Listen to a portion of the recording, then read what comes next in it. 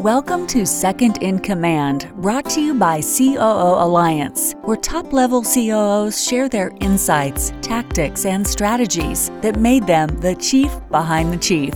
And now, here's your host, Cameron Harold. Ginny Lee joined the Khan Academy in 2016 as President and Chief Operating Officer after a year as CEO in residence at a private equity firm based in San Francisco. Prior to that, Lee was part of Intuit's leadership team for 17 years, where she led a team of more than 900 employees. Lee learned a dual BA in Business Economics and Organizational Behavior and Management from Brown University and an MBA from Stanford University Graduate School of Business.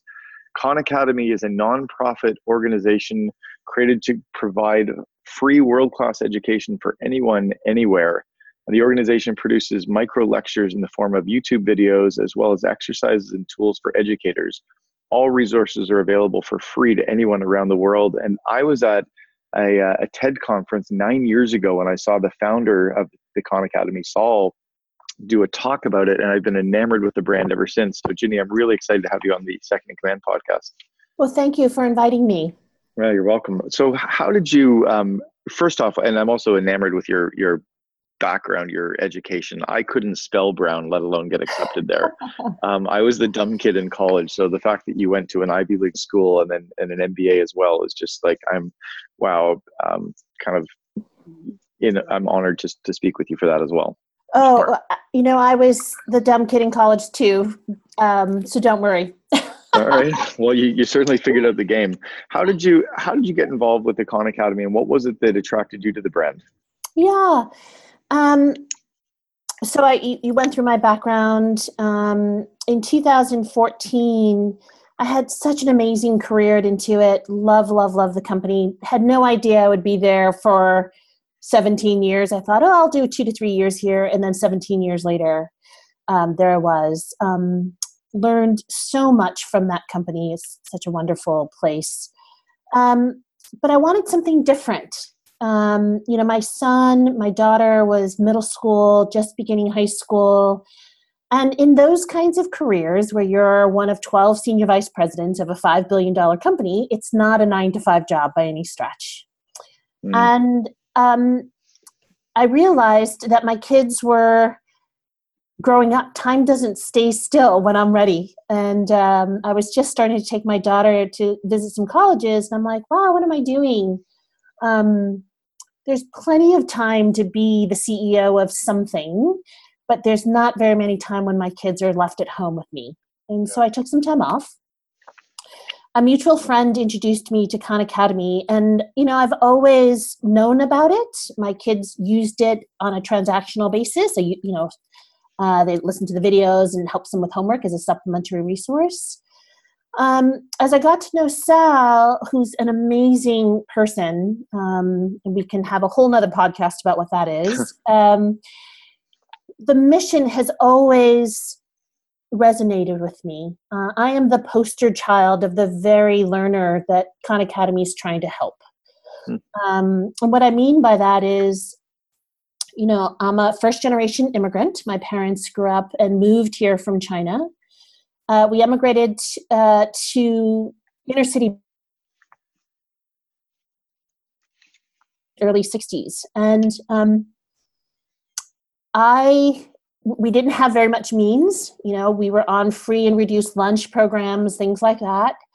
And the very big constant that got me to the intro that you gave me, which was very gracious of you, was education, and a very strong one.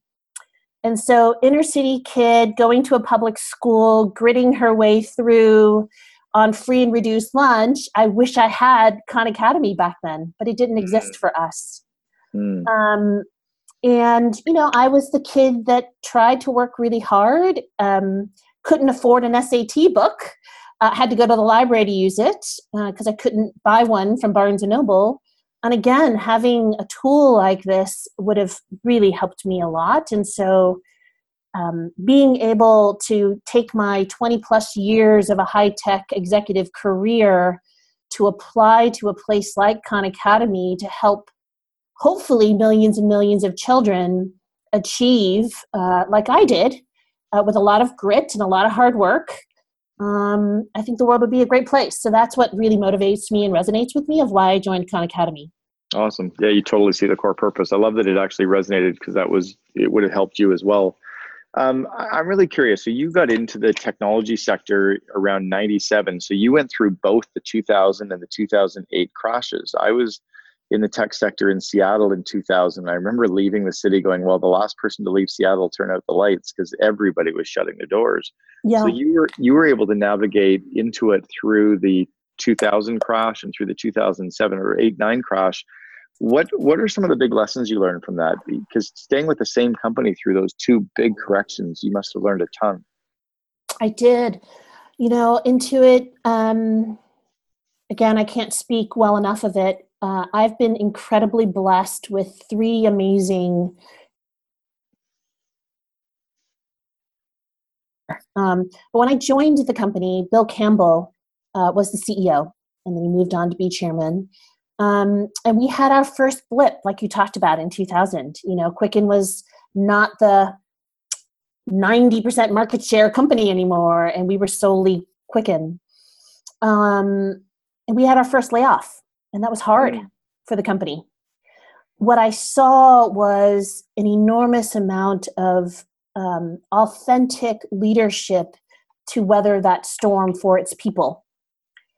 And that loyalty to those people got paid back with the employees having longevity there. On top of that, we were very good at reinventing ourselves. So Scott Cook, who's the founder of Intuit, talks about savor the pleasant surprises. And so as we were the Quicken company predominantly, a lot of the market research talked about needing a financial management software for small businesses. And Scott at the time was like, we're not a small business, we're a consumer, blah, blah, blah. This was made at the kitchen table with my wife, Signy, because she needed to learn how to manage the checkbook, blah, blah, blah. Anyway, that was a pleasant surprise through the market research. And so we reinvented ourselves and started to be a small business company. And that's how we got through the early 2000s. Interesting. Huge.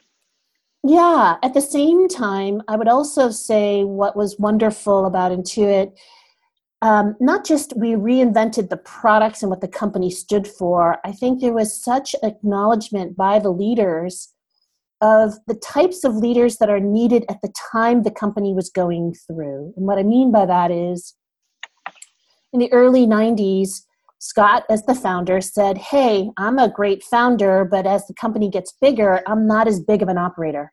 Let me go find a CEO. And therein lied Bill Campbell. We were $500+ million revenue company. And he said, hey, for us to get to the next level of great in the billions of dollars, that's not me, Bill Campbell. Wow. So let's find another CEO.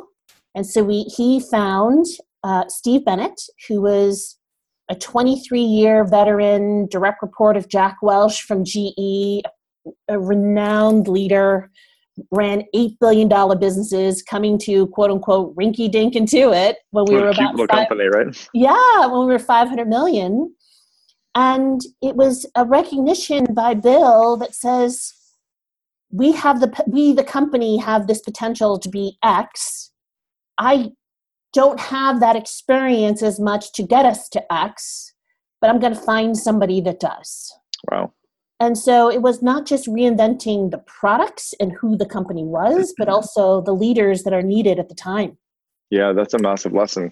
Yeah. I love that you talked a little bit about loyalty equaling longevity. That was something that kind of came out of that the 2000 crash, was the people that were loyal to the brand and stayed and kind of dug in deep. They were rewarded by the company being loyal to them long term. You also mentioned authentic leadership. Walk us through a couple of the key things that you would pull from authentic leadership and how you would incorporate that today. Yeah, great question. Intuit had a framework which I apply and I love. It's in my heart and core. I also brought it to Khan Academy, and it's wonderful that Khan Academy is aligned to it as well. But the thought at Intuit is every leader has a personal true north. The company has a true north. And the way that the framework works is you have three key stakeholders that you have to serve: employees, customers, shareholder. And you have to make sure as a leader, you balance short and long. So there's 5 dimensions by which to be a leader. And it's in that order. And so you have to build a company that makes it a great place to work for its employees so that they can deliver amazing things to the customer. And when you do that, the shareholder metrics kinds of things come. Yep. And then you want to balance short and long, because if you're too short-sighted, it's not going to be a long-going concern. If you're too long, you can architect something for purity, but then you can't deliver the short-term results. So that's the 5 dimensions. And the framework works such that you need employees, customers, shareholders, and they all are needed to live. So the analogy is, think about employees like air. You can't survive for 2 minutes without air. Mm-hmm. Think about customers as water, and then think about shareholders as food. And water is, 2 days, food is 2 weeks, I'm obviously generalizing. But the point is, you need all 3, but they're in different degrees. Mm. And that embeddedness of employees to deliver for customer to then the shareholder comes is the loyalty that the company Intuit gave to its employees, and then that got reciprocated. It got reciprocated huge. The first time I think I ever heard of this concept of employees first was with Southwest Airlines, where they said that our customer is number 2 and our employees are number 1. And it really resonated with me as being accurate, because we used to grow, when I was growing up, it was the customer is always right. That's right. It seemed so backwards. Or then, corporate America was always that it was about profit and growth and profit and growth. And the employees felt like they were on a treadmill or they were being ground down. When do you think we've started to see the shift for this employee first culture? Because it is being mentioned more and more. It's still not the norm, but when did this shift start?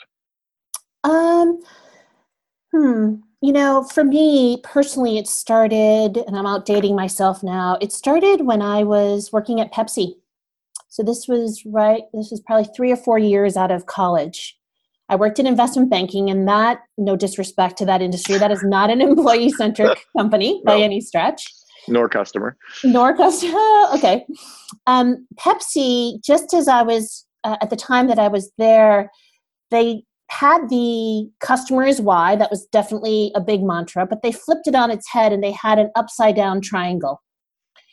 And their way of interpreting this, so this was in the mid-90s, upside down triangle, where the widest part of the base of the triangle is the employees. And for Pepsi at the time, it was truck drivers, because it's all about distribution. Sure. And then the CEO is if it's an upside down triangle, is the one that's, I don't know, I say last. On the bottom. On the bottom. Yeah. And that was a big flip for Pepsi at the time. And I think a very appropriate one. So for me, I've had that experience. And then certainly I can point to a handful of companies in Silicon Valley when I moved out here after business school that really had that employee mantra. Intuit, I think Adobe is similar, Workday is similar, PeopleSoft. Those are the names of companies that I feel really put employees first to then deliver on the customer. Yeah, and you're right. I mean, if we've got these really engaged employees with a high net promoter score for the employee side, they're going to take care of the customers. Correct. Because they're just happy and excited, and it's kind of our opportunity to, or we get to, or we're thrilled to. Correct. Talk about, what did you, I guess with Khan Academy, after coming out of Intuit for so long, and what's the scope of Khan Academy? How many employees do you have? Like, when I listen, it's still Saul doing the darn videos. Does he sleep, or does he just record more videos all day long? No, he has an amazing gift to take complex concepts and teach it in a way that's quirky, fun, but all within 5 or 7 minutes, because that's about the attention span that anybody has at any one given time. Yeah. It is hard for us to codify that gift, to be brutally honest. And so he does do a lot of our videos because it's incredibly effective for our learners. The tone that he uses, like I said, the quirkiness. It just works. It does. And it puts the student at ease, right? Yeah. Because you're listening to Uncle Sal or Cousin Sal, erasing on a blackboard or saying, ooh, and then he does this little tangent, and you don't feel like it's a lecture. Yeah. And again, Go ahead. Yeah. So like how big is the Khan Academy now in terms of scope and number of employees? My vision is that you're going from a massive company like Intuit into a 100-person Khan Academy. Is it way more than that? Not quite, but yes, I am going from something massive to something that's not massive at all. Yeah. Intuit is about a 7, 8, 9,000 person company, 5 billion in revenue. Yeah. Khan Academy is right now we're 230 people. Okay. And our quote unquote revenue that's measured by donations and earned revenue is about 50 million. Okay. So it's a real business though. 250 employees. You're dealing with politics and cross-functional decision making. You're dealing with some of the layers that you would have had experience in at Intuit. Mm-hmm. What doesn't work for an executive? Because I see this all the time, especially at the COO level, where the CEO is trying to hire the COO to come in and run the company for them or help in that yin and yang kind of relationship. What doesn't work going from a big corporate environment into that more entrepreneurial environment? And I don't know if Khan Academy is more entrepreneurial, but again, my guess. Yeah, it is. It's still startup-y, to be honest. Yes, there is an absolute yin and yang with Sal and I. We're very complementary, and I think that's what makes this work.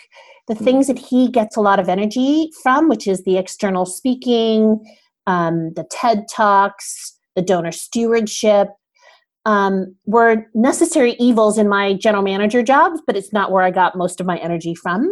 Interesting.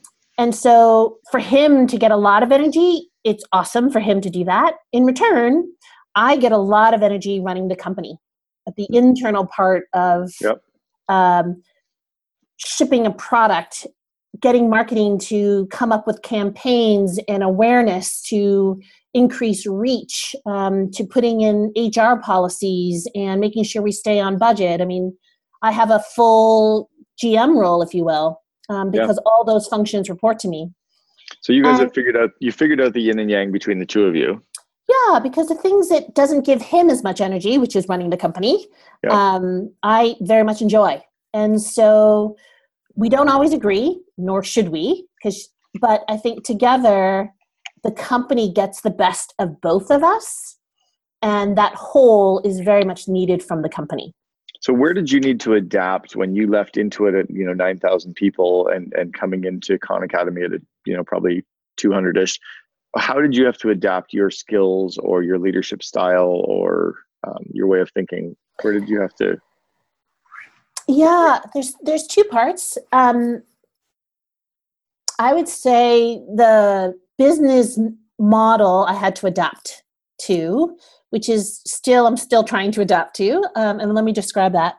In a nonprofit, everything on my left hand, in a corporate for-profit world, which is where I've spent the majority of my career, you build great products, you market it, you understand the competitive landscape, you provide more value than anybody else. The user that loves the thing that you built pays for the thing that you built. It's all on one hand. And it's a wonderful feedback loop. Great. Khan Academy, I do all those things on my quote unquote or my left hand, but the dollars come from my right hand. Wow. And the philanthropists, the grants that we do, they're not the users. And that's a bit of a tension because there's many grants or donations that people would like to give us that we don't accept because it's not aligned with our mission. Wow. Interesting. That's one. So there has to be a fair amount of overlap for us because we want to stay pure to that mission. Mm-hmm. So that's a big difference from corporate to nonprofit. I think the other thing that's different in how I lead slightly, in my Intuit world, even with it being such an employee-centric company, leaders need to lead with what I call a steady hand, a strong mind, strategic, but then also heart. And you need all three. That was a very big lesson that I learned from Bill Campbell in particular. But in the for-profit world, corporate, the heart you don't lead with as much. Interesting. It could be perceived as weakness. A weakness, yeah. in the nonprofit, particularly at Khan Academy, where we are so mission based, I have to flex that heart muscle even more. It needs to be more pronounced here, which is great, because they're not motivated by the stereotypical things, money, stock options, things like that. What a huge shift. Yeah, the people that come here, and I love, love, love this about Khan Academy, to a T, all 200 plus people are here because of the mission. They really want to make a difference in children's lives. How do you get a nonprofit to operate like a business? How do you get, or is this a bias that I'm painting on it based on no information whatsoever? Like I assume nonprofits are clunky and nobody gets anything done and we have meetings for the sake of meetings, but I can't see that being the case with Khan Academy. How do you get a nonprofit to operate like a business? Yep. That was the very question. Or is that even the goal? Maybe we should get businesses to act more like nonprofits. I don't know. I think there's a lot to learn on both sides, to be honest. I don't think it's nonprofits should be more business oriented or businesses should be more kind of mission based. Those are wonderful things on both sides to learn from each other. That very question was something I grappled with, to be honest. It took me several months to decide to come to Khan Academy, because I said to Sal, we went on many walks, Starbucks things, and I said, Sal, I know how to grow an organization. I know how to grow businesses. Mm-hmm. I don't know anything about nonprofits. And he said, no, I want this nonprofit, which has this innate mission in it, to be more effectively and efficiently run and take those lessons from the business world. So I want that. And so over the span of several months of us walking and talking and Starbucks things, I gave him use case after use case to say, okay, if I did this, how is that going to affect Khan Academy? And is that something that's so anti-cultural? Because if it is, that's so inherent to my leadership. Right. And one by one, we saw things the same way. We just came from different backgrounds. And so that's been wonderful for Khan Academy as well. Were you replacing someone when you came in as the president and COO, or was this a new role?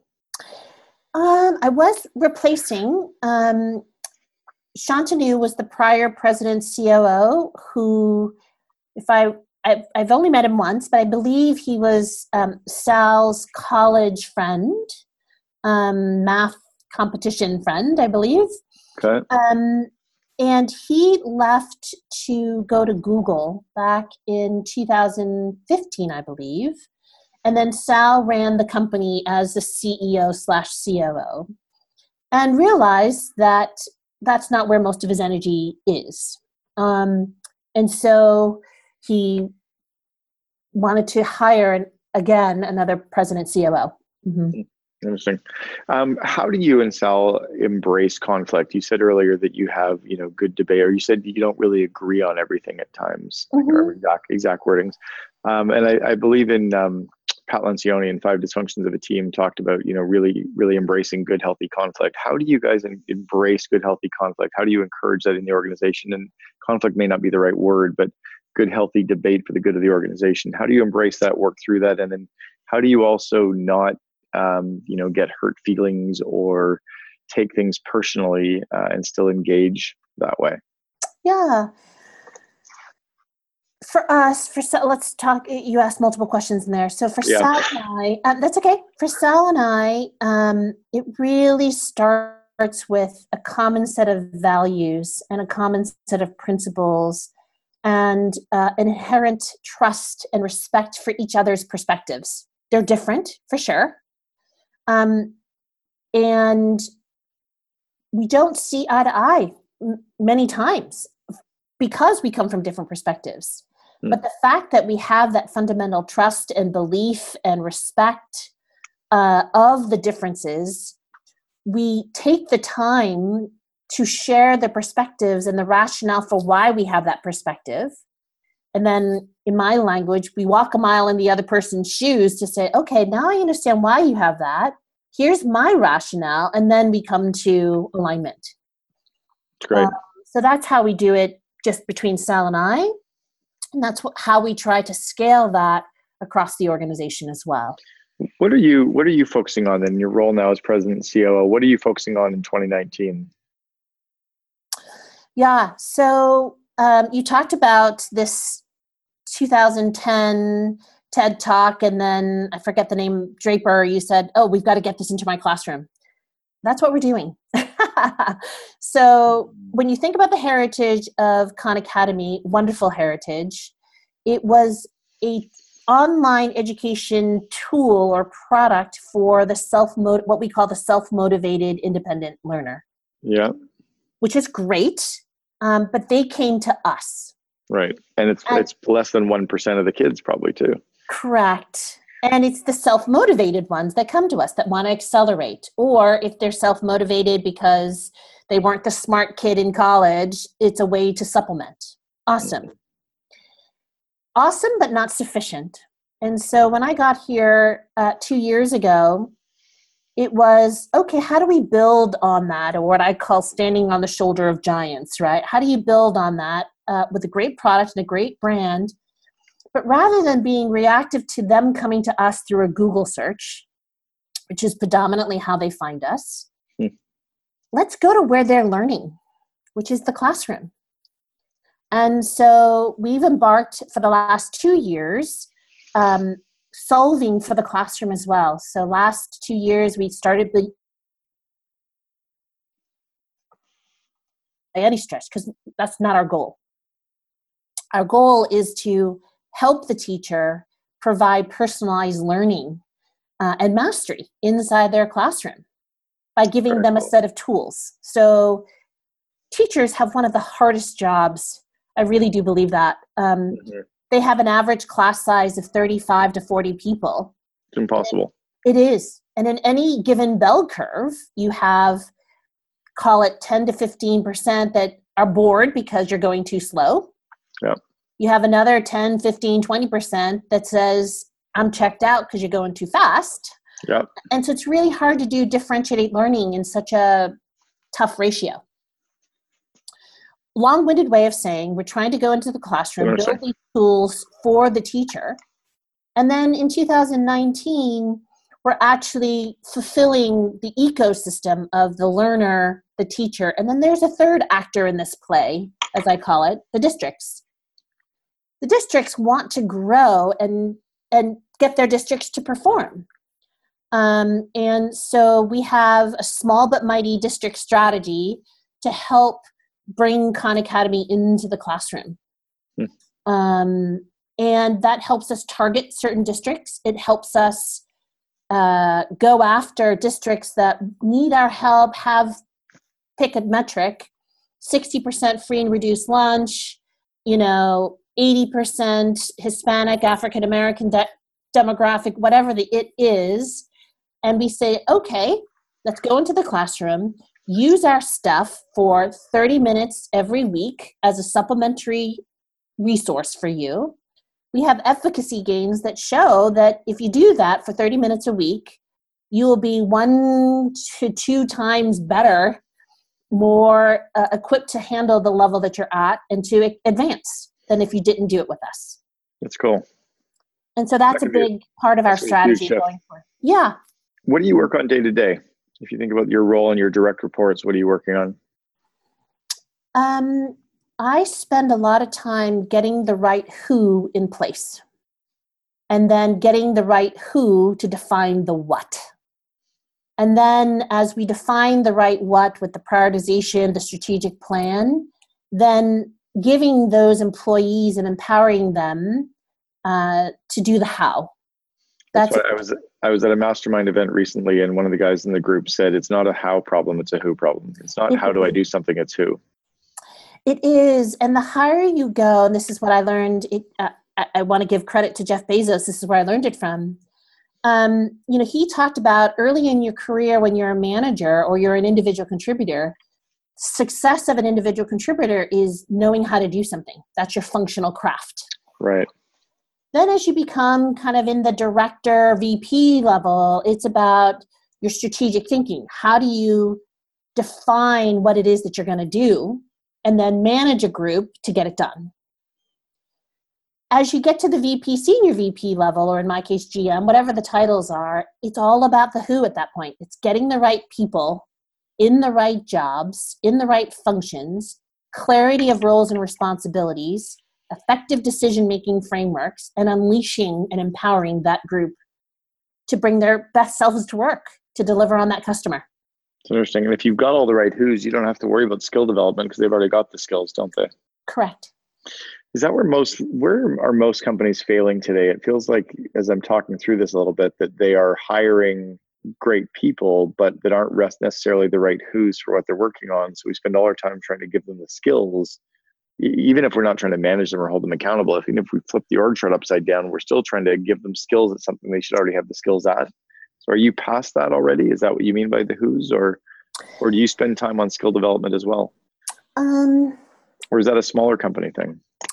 Yeah, let's define skills. That I think of skills in two ways. One is the functional craft. So if you're a designer, how do you have wonderful interaction design, visual design kinds of things? That's the functional craft. Yep. The other part of skills to me is the leadership side. Right. That's what I was talking about more. The soft skill leadership. And so for me, I spend a lot of time teaching the softer side, but I've hired externally knowing that they have the harder side, the IQ part. Mm-hmm. And I'm not here to teach them the IQ part. They've already got it. Yeah, I have amazing product people, engineers, designer, leaders. My VP of design is amazing. My VP of engineering is amazing. My CFO, every single leader that reports to me has their functional craft. Now it's about how do I get them to work together and make sure that there's no gaps that fall in between. My analogy here, I'm a big sports person. My analogy is football. My job is the offensive coordinator or pick one. I'm not a position coach. But, and I have position coaches, but my job is to devise the plays so that the quarterback knows what they're doing, because it's a interdependent system to each other. Mm-hmm, mm-hmm. So are we doing a 7-drop pass? Is the offensive line blocking to create room for the running back? Are the wide receivers doing their routes effectively to get it downfield? Whatever the analogy is, sure. I'm not teaching the specific technical skill, but I'm orchestrating and coordinating the plays. Interesting. Yeah. What do you think is going to happen with, we're going to come down through another cycle. We're due for this next kind of recession or downturn. What do you think businesses are going to have to do to adapt to that? And then second part of this question, and I guess you're seeing the theme, I ask multiple questions at once. What are we going to do when the automation and AI starts to hit companies kind of in the 5 to 10 year mark? How do we need to adapt in our careers and as companies? So on your first question, which is, what are we doing on a downturn? Mm-hmm. In any downturn, it should happen whether you're in a downturn or not, but being very clear and focused on what you deliver the most thing of is really important. And when there are lesser and lesser resources, like in a downturn, financial resources in this case, it is that much more critical to stay focused on the thing that really matters the most. And not get too divergent in all the things that you want to get done. But what are the critical things that must get done? I think that distinction is very important in a downturn. Your second part question is with AI and things like that. I think we need to be better prepared in high school and colleges. I'm not saying everyone should be STEM by any stretch, because we'll lose the art of liberal arts, and that's really where the EQ part comes from. But how do you leverage such great tools, and how do you combine it so that leaders know how to use those tools the best? Left to its own devices, and you just use technology for technology's sake, you'll lose the very judgment that you can never program. You can never kind of put logic into AI so that it takes care of all the scenarios and all the human behavior dynamics that happen. Mm-hmm, mm-hmm. So someone still has to lead the AI group or the AI algorithm, Right. if you will. Yeah. So you see STEM as being critical. I agree. So you talk about focus. How do we say no more as leaders? How do we work on, drawing boundaries, saying no to certain projects, keeping our team focused on the critical few versus the important many? What are some things that you do to say no or to just keep your team and yourself focused? Yeah, I think it's a combination of things. You learn the best strategy is, I forget who said it, but the best strategy is not necessarily what you say you're going to do, but more importantly, what you're not going to do. Mm-hmm. And if you want to be the best, focus has to happen. And so for us, that's hard because our mission of free world-class education for anyone, anywhere, you can put a Mack truck through that in spades. It's all about sequencing. And it's all about the critical skill sets that you have to deliver on the most critical things in a particular order that helps leverage each other as a stepping stone. And the way you communicate that so that the people understand it's not that you don't want to do it or that you don't think their idea is a good one. It's we have a finite set of resources. This is what we're going to do now. That leads to how we can do that other thing better later. Yeah. It's almost like building a home. Like I know we want to put in the Wolf stove with the red knobs and the beautiful cabinets, but we're still putting in the drywall and the plumbing and electrical and foundation. We got to do the foundation first, right? We can't, like the Wolf stove will come, but give us time. Correct. I've got one final wrap up. If you were your 21-year-old self and you were getting ready to embark on your leadership career, what advice would you give the 21-year-old Ginny Lee that you now know to be true? Oof. I learned that lesson not when I was 21, but I learned it from a business school professor of mine named Jim Collins. And he basically said, don't pay attention to the title.